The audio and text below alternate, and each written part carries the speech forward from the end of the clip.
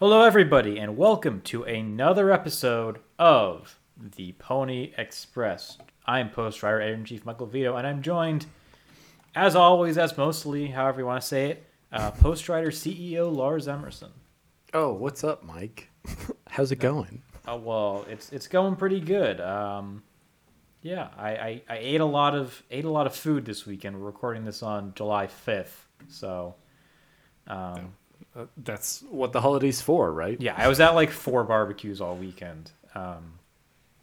It's amazing I can even still walk. But anyway, we're here to talk about I would say a very American show, actually. There's actually a July 4th focused season, right? I believe yes, there is. But it's not the season we're going to be talking about. But there is. Stranger Things, the Netflix hit TV series. I would argue probably the best TV show Netflix has ever made. Ooh, I wasn't prepared to discuss that today. I wasn't either, but I was thinking about it, and it's like, why do I still have Netflix when I don't like most of their original programming? And this is one of the reasons. Big Mouth may also be up there for me. It is, yeah. I haven't watched Big Mouth in a while, but I think that's a pretty fair, pretty fair retort. Anyway, Stranger Things, of course, this like worldwide sensation show. It's basically just kind of like a very long. I'm sure if you're listening to this, you probably know what it is. I would probably just describe it as like a giant like Amblin Entertainment and Stephen King homage. It's about a group of kids who live in Hawkins, Indiana, who encounter weird, creepy things and try to get to the bottom of them. It's very Spielberg-y, too. Yes, yeah. Well, Amblin is Spielberg's production company. Thank you. Didn't think you'd learn something today here, did you? I didn't. So yeah, so this fourth season, I believe it's one of, if not the most expensive seasons of television ever made. It was a very expensive production. It was a fairly lengthy production, I believe. It comes, I believe, let me make sure I get my facts correct here. It comes, actually nearly 3 years after the third season came out. I didn't even realize it had been that long. Wow. So these kids are a little bit older, as is very noticeable in some cases. Yes. And it follows this interesting model where, Netflix sort of were like the first name in streaming, and what did they do? It was all about the binge. It was all about releasing everything on one day, people staying up late to watch House of Cards. Guilty. Yes. But I feel like since then, you've had other streamers enter the game, like Amazon Prime, like Hulu, like HBO Go, who have adopted a week-to-week or semi-week-to-week release strategy. And I feel like it's been very successful. I feel like people have really liked it. Anecdotally, I think it's kind of generated a lot more Twitter conversation and social media conversation. And Stranger Things, I feel like this season, they kind of had it, they tried to have it both ways a little bit, right? They released, I believe it was 7 episodes right off the bat in late May. And then July 4th weekend, they released the last 2 episodes of the season. The last 2 episodes, which are combined 4 hours long. The first, the 8th episode total, Papa, is an hour and a half, and the second one is basically 2.5 hours. Yeah. So a lot of content going on here. So I figure, it's an interesting topic of conversation because it's a show I think a lot of people watch. It's a show you and I first watched together when we were roommates. I know. It's a show about nostalgia. It's also one that makes me very nostalgic for being roommates with Michael here. So yeah. I think it was literally like the first couple months we were living together it came out. yeah. But what were your how did you feel about Stranger Things kind of coming into this, right? I feel like Coming into this season? yes, yeah. Yeah. So I remember, God, I think it's when we finished season 3 together, I want to say. Mm-hmm. And, season 3 has this like perfect ending that kind of ties everything together, but it still has that like typical 80s like teaser of the American in the jail cell in Russia, and that's Jim Hopper, David Harbour's character. But, that's after this whole sentimental note that he writes Eleven about, how she's going to grow up and closure after all this tragedy, and they've ostensibly ended the whole like problem of the underground and of the upside down. Sorry, and closed the worlds for good and gotten the Russians out of Hawkins, because that was a plot point too. And it's just all this love, lost, heartbreak, and just a very effective conclusion. And then, a year later, 2 years later, they're like, and season 4 will be coming. It's like, how do you not expect that that's going to ruin Stranger Things? It's just, they're really just pushing this plot and pushing these child actors to the point where the plot starts to fall apart and the child actors are no longer children. And it's like, it just seems like a recipe for disaster. So I would say I was not expecting to be thrilled when I started season 4. Yeah, I don't know that I was not expecting to be thrilled. Like, one thing that has kind of stood out about this show is that as I think the general quality of Netflix's output has declined, and it should be this way because of how much money they dump into it, but like it's just like a very watchable show, right? You're never going to come away being like, man, this at least thus far, you're not really going to come away being like, man, this just did not really like cut the mustard kind of thing, right? Very old-timey phrase. I don't know why it's the first phrase. That I ate a lot of hot dogs this weekend. There was some mustard involved. Maybe I have it on the mind. This does not cut the chut. Yeah. So yeah, I think it's like I was willing to give it that credit and to watch it. I was with you. It ends in a very kind of perfect way, with Hopper writing this letter to his adopted daughter 11, and it seems like things are tidied up. But I would say, well, let me ask you then, what was your sort of like first coming out of this season? What is your kind of like off the bat, very top line, high level reaction to it all?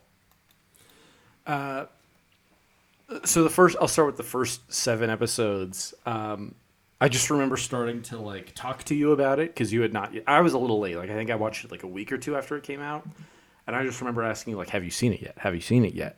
And I was like, "It's like weirdly holding up." Like I don't know. I was just very surprised that it didn't fall flat for me. Like I was like hooked, and I actually really enjoyed the first those first 7 episodes, and I was like, it doesn't make sense. The show should be getting worse after 4 seasons. But it's not.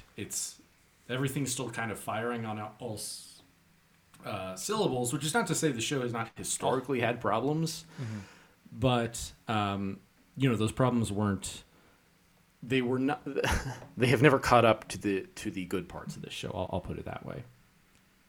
Yeah, I would agree. It's just like it's a very watchable. Like I said, it's a very watchable show. I do think the episode, a lot of the early episodes were like an hour and 15 minutes. I think that was usually too long, and we'll get to too long as we go on. But yeah, I think it was, still like a very, overall, like very compelling, well acted, well produced, well directed show. And it's a quality, and like I think a refreshing thing about it too is that you don't really know where it's going in some ways. It's not, even though it's very nostalgic, it's not based on IP. You're kind of able to kind of ride the twists and turns in a way that you're maybe not as much in like a typical like Marvel show, which we talk about a lot. Yeah, it feels. It's not a great comparison, but it feels almost like a Harry Potter or like a the Last Airbender thing. Is like it is a truly unique IP for people our age, and it's you can come back to Star Wars and the Marvel universe as much as you want, but those aren't new. Those weren't novel.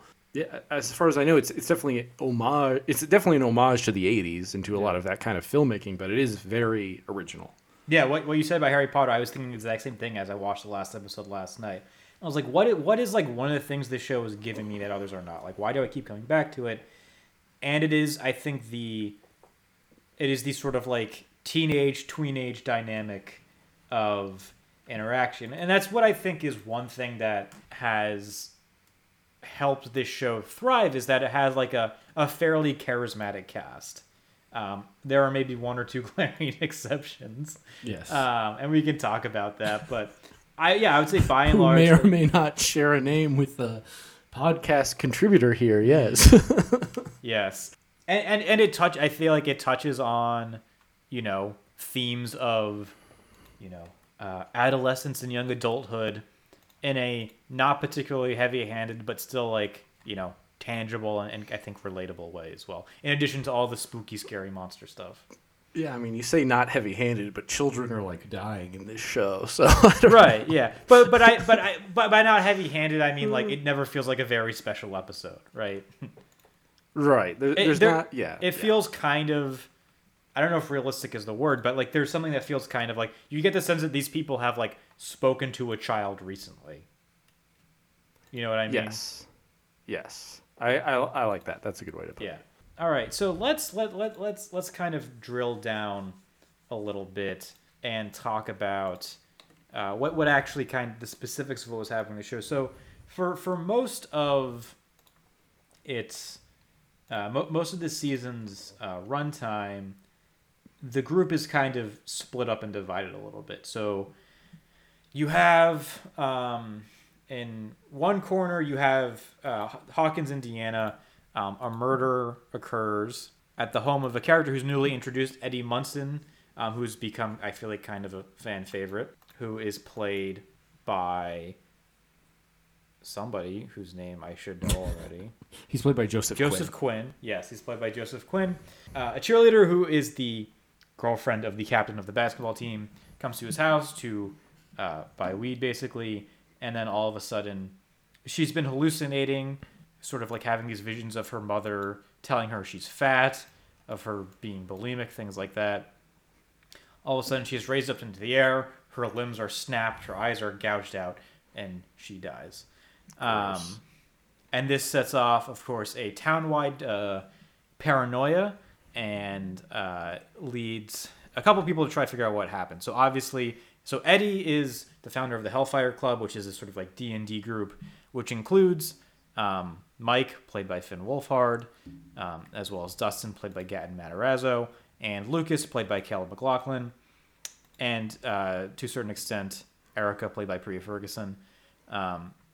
And everybody assumes that Eddie did like a ritualistic satanic murder. A very 80s thing. It is a very 80s thing. So he's in hiding. So Dustin is basically Dustin, and to a certain extent Nancy, who is sort of become this like junior reporter, played by Natalie Dyer, as well as Steve, played by Joe Keery, and Robin, played by Maya Hawke. They're basically trying to clear his name and find out what actually happened to Chrissy. Lucas kind of is as well, but what happens is that Lucas joins the basketball team. There's kind of a divide that grows between he and Mike and Dustin. So there's some drama straight out of High School Musical 1. Yes. Including the last second basketball shot, by the way. Yes, yeah.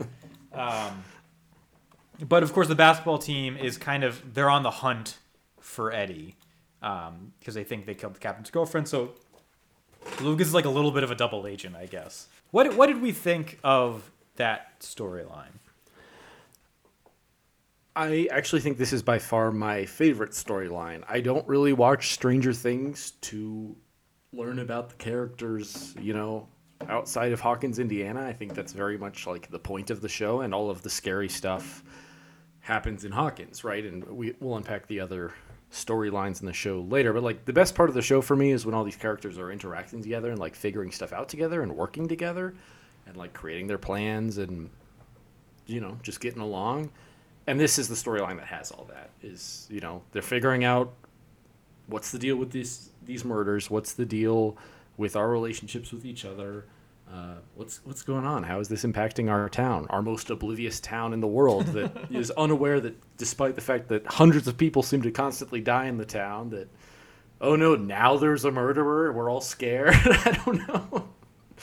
You know what I mean? Yeah, no, I agree. And I agree with you completely. I think it was the most entertaining one because you get the interaction of those characters. And like just a lot of dimension to these relationships too, right? You have sort of Lucas trying to live in both worlds, in like the jock world and the nerd world. You have Dustin. I feel like he's kind of constantly searching for like he's an only child. He's constantly searching for like an older brother, right?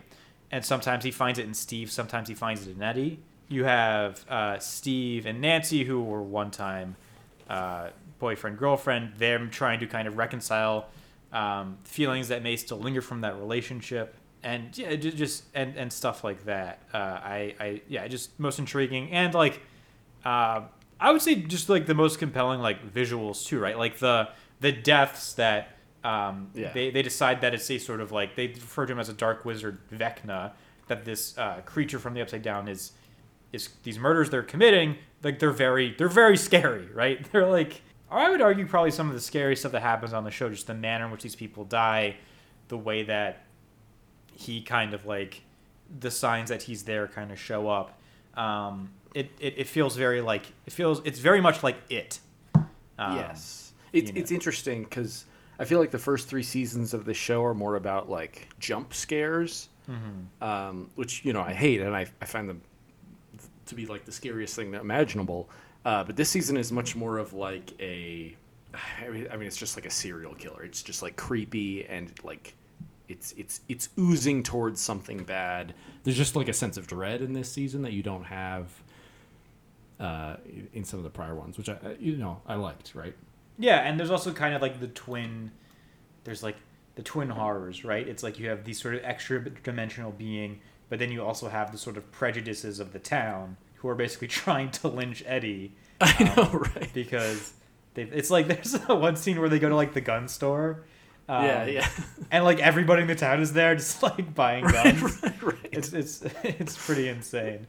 But yeah, so I the most going on there, and just like the most entertaining interactions going on as well. So you have that going on. Then you have like what begins as kind of one storyline but splits off into, I would argue, 3. So the show takes place, the bulk of it, over the course of spring break. And Mike goes to California, where Jane, the Byers family, Jane, Jonathan, and Will all live now, along with 11, who goes by the name Jane. And they decided that they have to leave Hawkins, so they go there. Mike goes to visit 11, who he is essentially dating, as well as his friend Will. But let's be clear who he's there to see. Yes. Will sure knows. Poor Will, man. I know. But so that happens, right? They go there, and then what happens after that is Joyce receives a mysterious package that indicates Hopper, who we assume died in last season after he goes through the Upside Down, is still alive and in a Russian prison. She calls up Murray, played by Brett Gelman of iBrain fame. Is sort of like the town conspiracy theorist, and he's trying to help her figure out what's going on. They decide they're going to go to Alaska and then go to Russia to rescue Hopper. So they depart. Unfortunately, very quickly after they do that, government agents descend on the Byers household and take 11 to Nina, this facility in Nevada, where they know that Vecna's out causing mayhem. They know he's connected somehow, and that 11 has also basically lost her powers. So they're trying to restore her powers, restore her memories, so she can fight off Vecna. And while she's sort of going through her memories and like the whole sensory deprivation thing, Will, Jonathan, Mike, and Jonathan's friend Argyle, played by Eduardo Franco, who you may know from American Vandal and Booksmart, are trying to find her, basically driving not quite cross country, but all over the place. Cross west, at least. So what did you think of that whole thing? Those 3 separate plots, you ask? Yeah.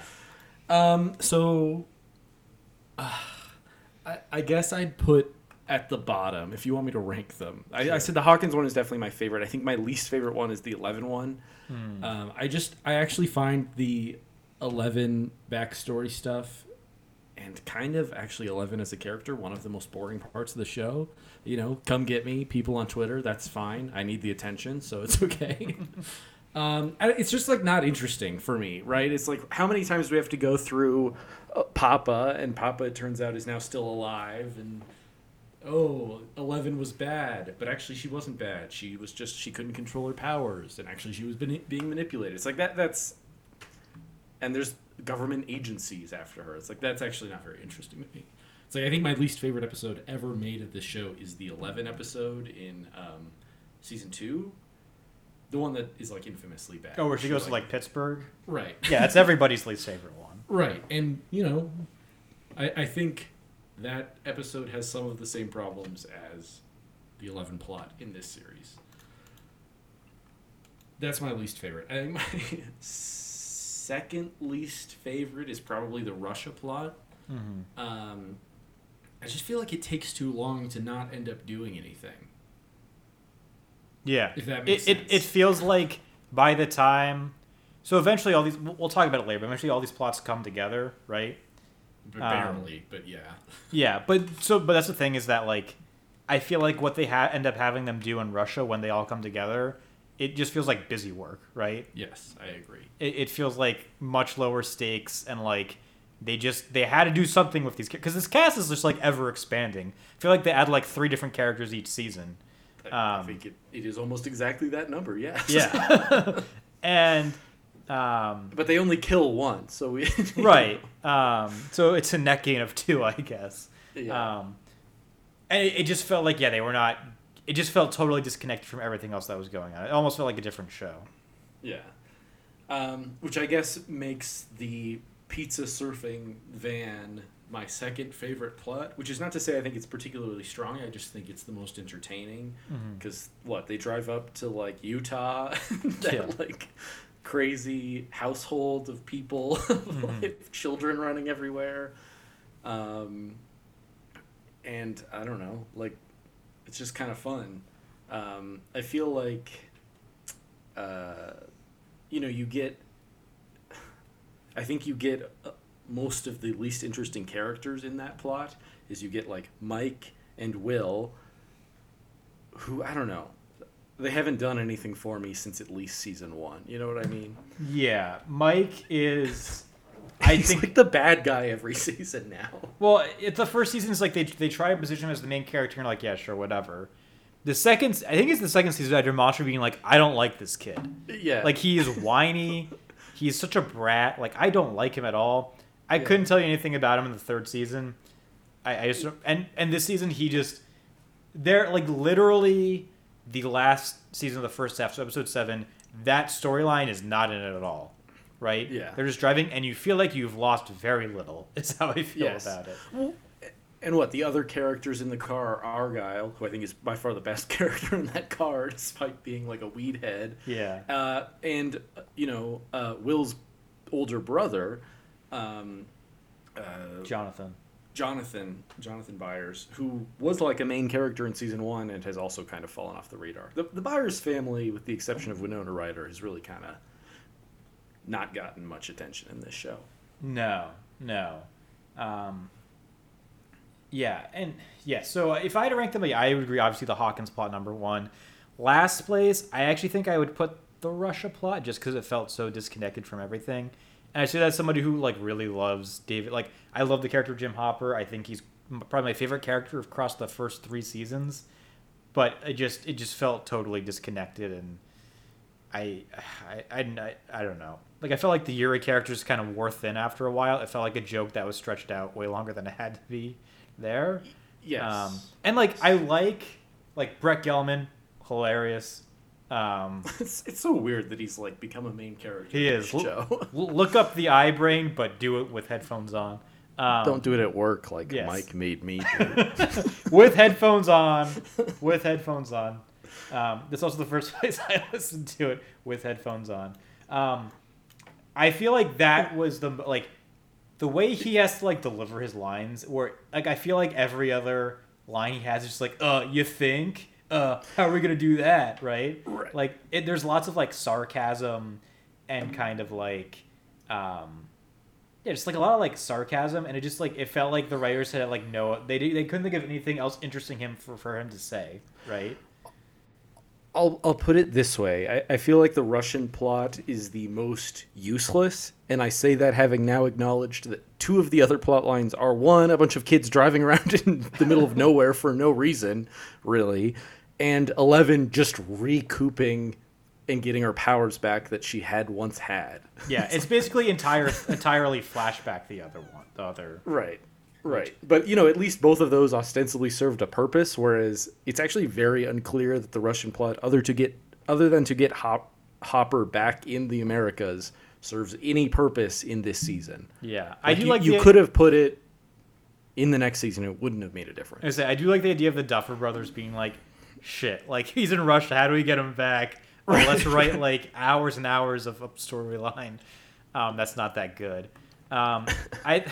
Second to last, I think I would have the 11 storyline, although I like the payoff of that one quite a bit, and we can talk about that. And then, by default, it would be, like, the road trip one. Eduardo Franco, like I said, he showed up in a couple places now. I think he's pretty funny, I think, in most things I see him in. He plays it a little broad in this in this show, and he's almost purely there for comic relief, but I liked it well enough. Hey, he's actually a pivotal character in the last episode. He is. Yeah. All right, so let's talk about then how these kind of let's talk about how these come together, these storylines. So what ends up happening is that the Hawkins crew basically divines what Vecna is up to. And it turns out that he's after Max, who I haven't actually mentioned yet, who is still feeling the guilt of her stepbrother Billy dying in the previous season. And he's using that guilt to prey on her and trying to sort of, kill her. And it turns out what he's trying to do is kill 4 people, which will then open up 4 doors in Hawkins, and then something bad's going to happen. We don't really know what that is yet. And by people, it's unfortunately just children. But yeah, it turns out. So he kills not only Chrissy, he then kills another member of the basketball team, and he kills Fred, who is Nancy's co-journalist. And a nerd. Yes. And also apparently guilty of vehicular manslaughter. Vehicular manslaughter, yeah. The other 2 victims really, we really just kind of breeze through those, don't we? Yeah. So anyway, they're trying to devise a plan to clear Eddie's name and also defeat Vecna. In Russia, they're basically just trying to spring Hopper out of jail, but it turns out that there is a Demogorgon and also like another portal-y thing. Well, there isn't. There's a Demogorgon and other sort of creatures from the outside in Russia, which means that they're connected to the hive mind that lives like beneath Hawkins or whatever. California, they're basically on their way to try and spring out 11, who is trying to get her powers back, trying to find out what actually did. So the show begins with a scene in, I guess they call it the Rainbow Room, where like 11 was raised and trained to do her powers, and it begins with basically all these kids in the Rainbow Room dying, and you think 11 is the one who killed them all. It turns out what actually happened is that there was this guy, I believe his name was Henry, who was one of the people who was working at the Rainbow Room, who tries to break 11 out of the Rainbow Room. But it turns out that Henry is kind of like the OG. He's number 1, right? Like he's the OG guy with psychic powers, but he's also a psychopath. So he basically murders everybody in the Rainbow Room. 11 reacts by, powersing him so hard that he basically, it opens up a portal to the Upside Down. He gets shot in there.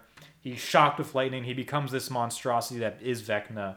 And now he's trying, and it turns out that he's basically the mastermind behind all the stuff that's been happening at Hawkins these past few years.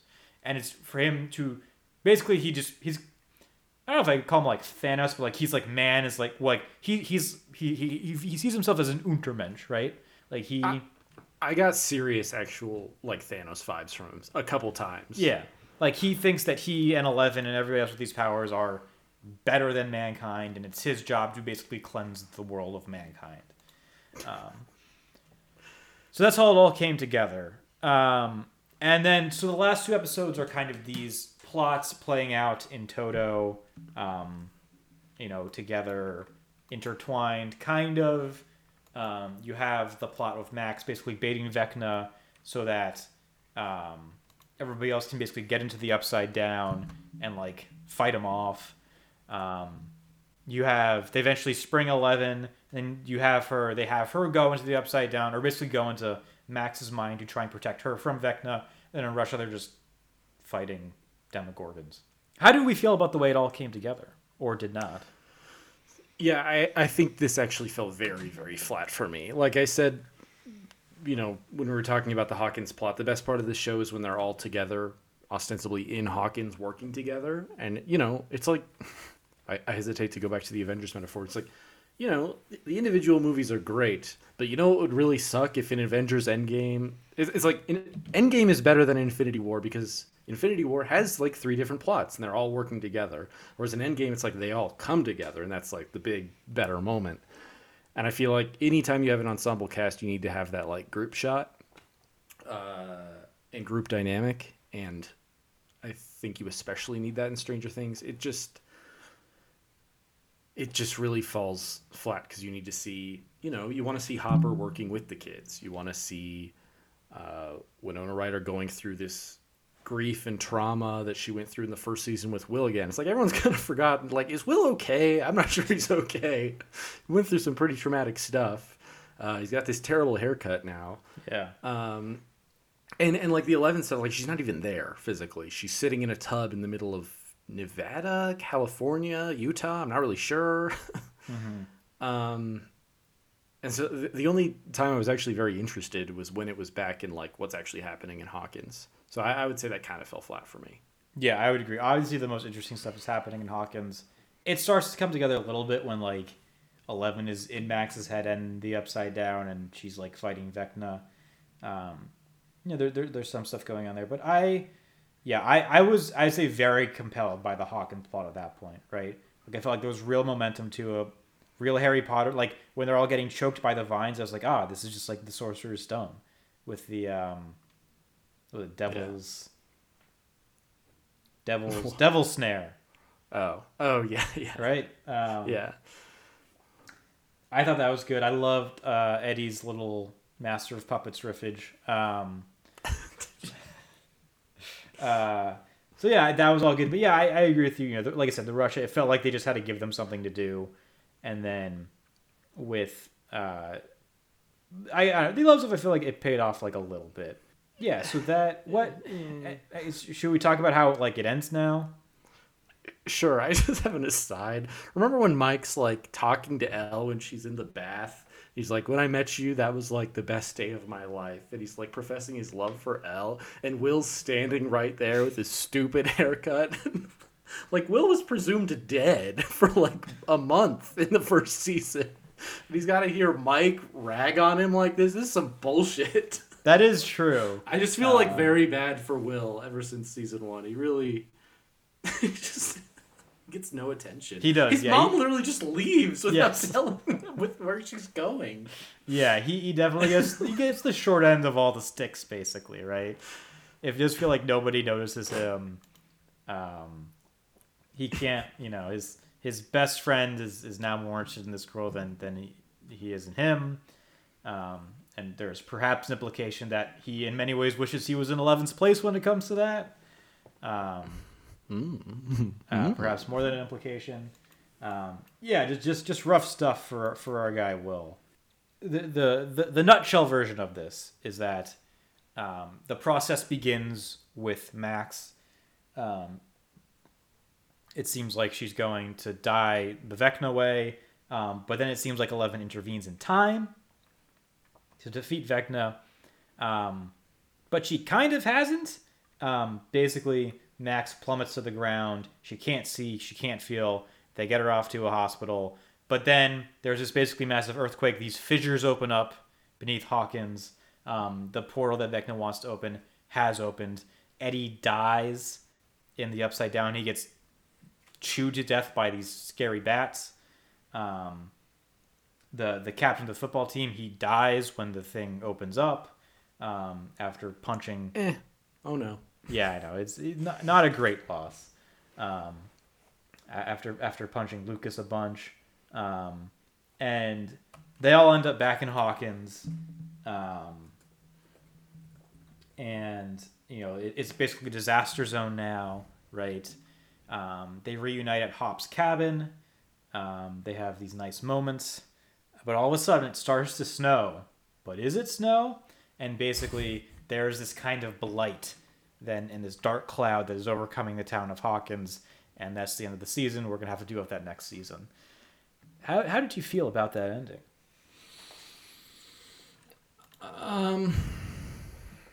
It is the clearest setup for the next season that I think there's been so far. Mm-hmm. And every season kind of ends with like a Will still has the feelies or something like that. Yeah. Whereas this is more like an Infinity War Endgame situation. It's like it ends and the heroes have lost, and now it's very clear there needs to be this epic finale. So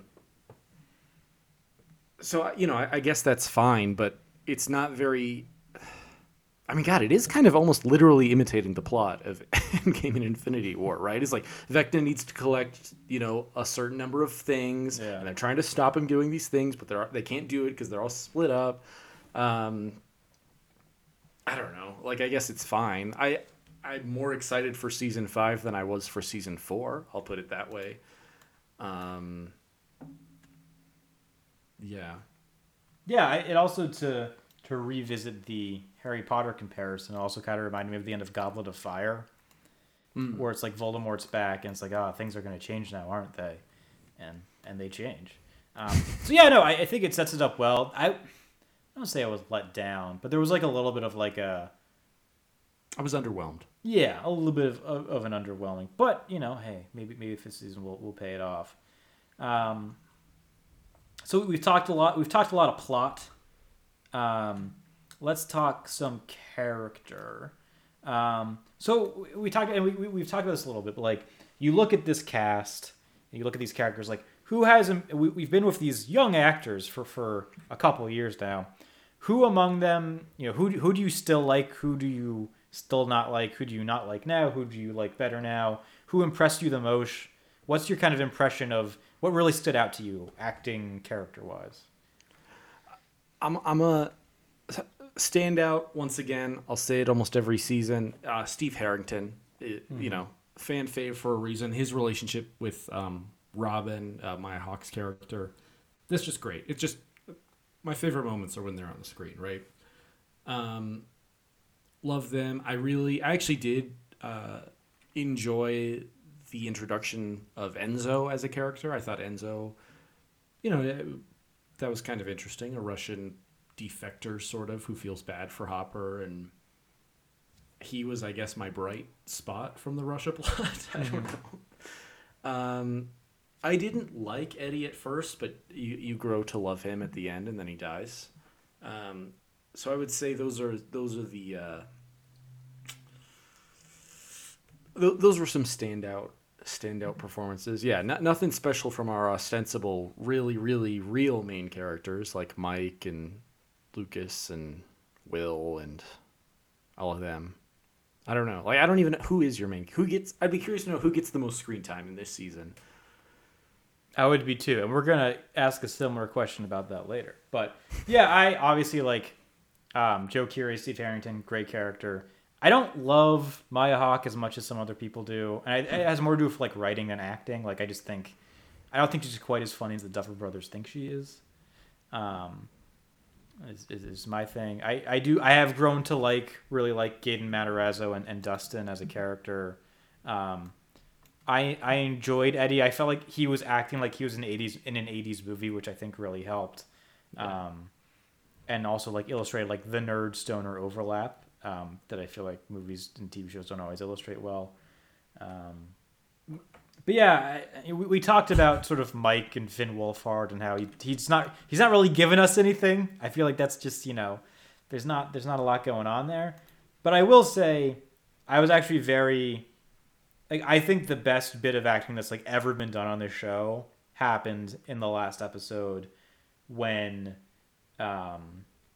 Sadie Sink as Max sort of like has to confess basically how she wanted Billy to die and now how she has like suicidal ideation.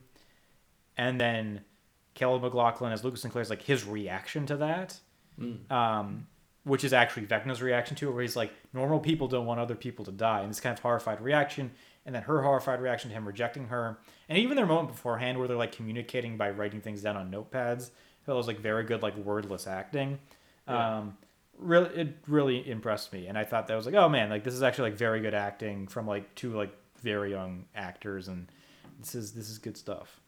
Yes, I like that Lucas gets kind of a chance to shine and go through some development this season where he has to confront like, hey, I'm in this bad group and they're not doing good things and maybe I should change.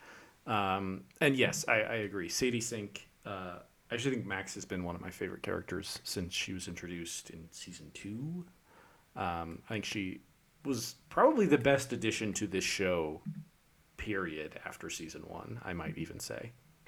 Yeah, it was funny when she was first introduced. I was like, I'm not sure she's like a great actress, but like in this season, I was like, oh no, she's actually like very good. Yeah. It may be from like I feel like almost from like a sheer performance standpoint, is probably doing like the most, which I enjoyed. But okay, so you talked about like who gets the most screen time on the show. So there's this scene, this kind of like key scene, in the California storyline, where they're driving somewhere and Mike is feeling all down and despondent.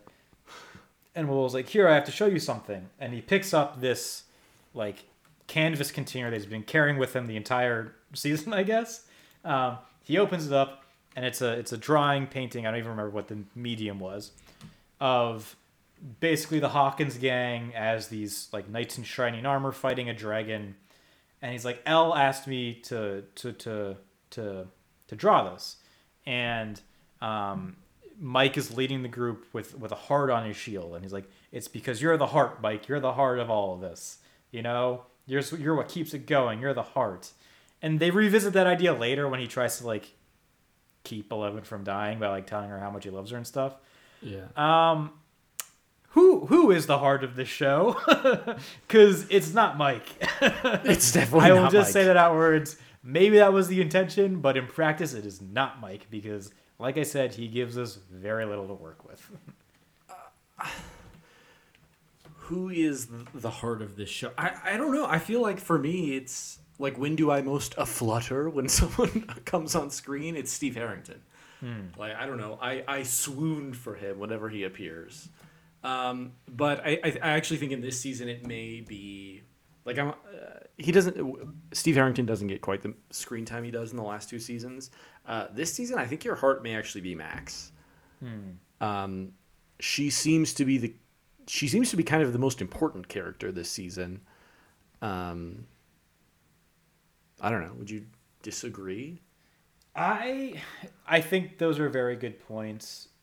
And it's I don't know. There's like it's almost like who do I want to be the heart and like who actually is the heart in a way. It's like we've kind of like touched on 11, Yeah. right? And Millie Bobby Brown's like the breakout star of this show. Yeah. I think like you. I think her backstory is not very interesting to me. She's really only so interesting to me. But I think in a way you would have to kind of call her the heart, if only because I feel like it's like primarily her story, right? It's kind of the story of her like breaking out of this weird prison and then like integrating with the rest of society in a way. Yes. Which is not to say I think it's the most interesting storyline, but I feel like she is like the roundest character in that regard. I'll go back to my MCU comparison with her. She's kind of like Iron Man, right? She is like the main character for your first 20,000 movies. She also has the weakest movies in those first. She doesn't do so well alone. Yeah, You know what I mean? I would definitely agree. But yeah, so I'm tempted to say her, but I feel like you could also make a good case for Max, certainly in this season. I think you could say she's the heart of this season for sure. I think you could make a good case for, I mean, if you're not counting the kids, you can make a good case for Hopper. as like it's also in many ways the story of him like learning to love again in some ways. Yeah, but this season they really do him kind of dirty on that. Yeah. And you have like the very tender reconciliation between him and Eleven at the end, which like again, as silly as I think it was to bring him back, that was a nice moment. But yeah, like because when I started watching this again, I was like, man, like how many of these kids can I actually be like, oh, this is like their personality trait, right? Because I feel like some of these characters are just really, they're like a little thinly drawn. Like before the season, it's like, what was like Lucas's character trait? Yeah, no, he definitely was thinly drawn. Mike's character trait is that he sucks. Like that's kind of what it's become, right? Apologies to Finn Wolfhard, but and he tamps it down a little bit this season, but it's just like his trait is that he's in love with Eleven, I guess. Yeah. You know. Yeah, that's a good point. So I feel like there's like a little bit of like a personality issue of some of these characters. Again, like I said, I think Lucas kind of they whatever slights they may have like given him as far as like storyline goes, they definitely like give him more in this season. I will put it this way. I think the show is very good at kind of self-correcting and balancing characters between seasons. Whereas like we talked about it in the first season, it's like Mike is like your main character, more or less, right? And then they, completely pivot to him where he is like kind of the antagonist in season 2. He just sucks so much.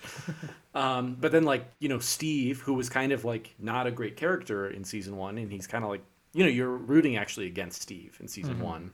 And then he becomes like the hero of season 2. And then, Hopper becomes, they just do a good job of like, then they really build Hopper up, and then he kind of gets played down this season. And Natalia Dyer like disappears. I want to say like she's barely in season 3, but like she's kind of, leading a plot line in this season. They do a good job at that. Yeah. Except with Will. Will never gets. Right, yeah. He's just kind of like a victim, I feel like is. Hey, some people think he's behind the whole thing. Maybe. That'd be interesting. All right, so speaking of characters, we mentioned how often they introduce new characters. But I think it's worth pointing out, and like you pointed out, that they also end up killing a lot of new characters, right? So this season it was Eddie. Last season, granted, like he was technically introduced the season prior, it's Billy. Love Billy. And then in season 2, it was, if you even remember him, it was Sean Astin's character. Mr. Frodo. Yes, whose name was... I should have known this earlier. Isn't it Bob? Yeah, it's Bob. Hi, Bob. He gets eaten. Does that feel cheap to you? This idea of like introducing characters and then just killing them off so you don't have to kill any of the main cast? Yes, I think they should have killed off Hopper. I think that didn't feel cheap, and that felt really good, and people responded really well to the end of season 3 for that reason. I mean, you see, like, I don't know. Leave Eddie alive for a season and then have him die. Have Eddie die next season. That's just more interesting. It's not as amusing to, like, because you never really feel like you should get very attached to this character unless they stick around at that point, right? Yeah, it definitely trains you to expect them to not be around for a very long time. It's like you could kill Argyle next season. Now I care for him. He's been in a season, right? Yeah. Please kill Mike at episode 1. Like, that's fine. You'd have an impact there. I did like how they do revisit Barb dying, because like that was the thing in season 1, right? That Barb dies and like no one really cares. Right. But then that becomes like Nancy's big guilty thing that Vecna uses to prey on her with. Yeah. So that was a good like self-conscious callback, I guess. Yeah. All right. So let me see what else we got to talk about this show. I guess. Well, so musical cues, right? That was a big thing this season. Obviously, it's like Max's whole survival is built around her affinity for Kate Bush's running up that hill. There's the whole big Master of Puppets thing. There's I believe it's the last episode of the first block. There's like they kind of merged Journey's separate ways with the show's score, which I thought was kind of fun. And these cues, certainly with Kate Bush, it's like kind of like, it's literally like propelled that song to like, I don't know if quite number one, but very high in the Billboard charts, even though it was released like 40 years ago. Do you have thoughts on the way the show uses music? I liked the Kate Bush part. I did not care for most of the other musical cues. They used the cues a lot when they were driving or showing characters moving. Mm-hmm. And so it's a problem because I've been watching another period piece, if you will, at the same time as this show, and that's For All Mankind, which this season has also been using a lot of like very on the nose musical cues, and it's actually kind of bothering me in that show and in this one. This show's better at it because it usually works into the plot, like we said with Max, it does, or it'd be like, hey, would be like a song naturally being listened to at this time. But there are moments in this show where it's like just like a little too on the nose. Yeah, I don't know. I have mixed feelings about it. Obviously, like the Kate Bush thing, it made sense just because it serves a purpose in the plot. As like the Master of Puppets thing, I was like, this is fun, right? I was like, it's silly, but it's fun. And then like the Separate Ways thing was like, it was fine. I don't know. I guess like I have like a very uninteresting opinion, which is I'm just very sanguine about it all. It's just like, yeah, all right, it's cool. They're pretty obvious, like they are not deep cuts by any stretch of the imagination. Although Kate Bush's album was not quite as successful in the United States as it was in the UK, but I just thought it's just interesting to me how it drives. How it drives like actual music sales and streaming numbers and stuff. And I almost wonder if there's going to be like probably not, but like if there'll be like a similar bump for Metallica, even though again that was probably a better known song than Running Up That Hill. Just like a interesting little thing. The way people consume music is just very different than it was back in the day. Yes. All right, so I think we're about ready to wrap this up, but. I want to leave with this is how does this stack up to the previous seasons of the show? I think this is either the second worst or the worst season. I think your third season of Stranger Things was the best. I know that's an unpopular opinion, but I really, really liked season 3. I think this is in the bottom half. I think I would agree. My problem is that I don't really remember enough of the prior seasons to make. I know season 2. I really struggle to remember. Right.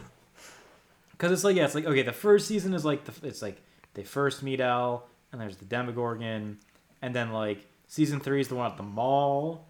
So there's that one, and season 2 is like, man, I even forgot about Sean Astin until somebody mentioned it on like Twitter, right?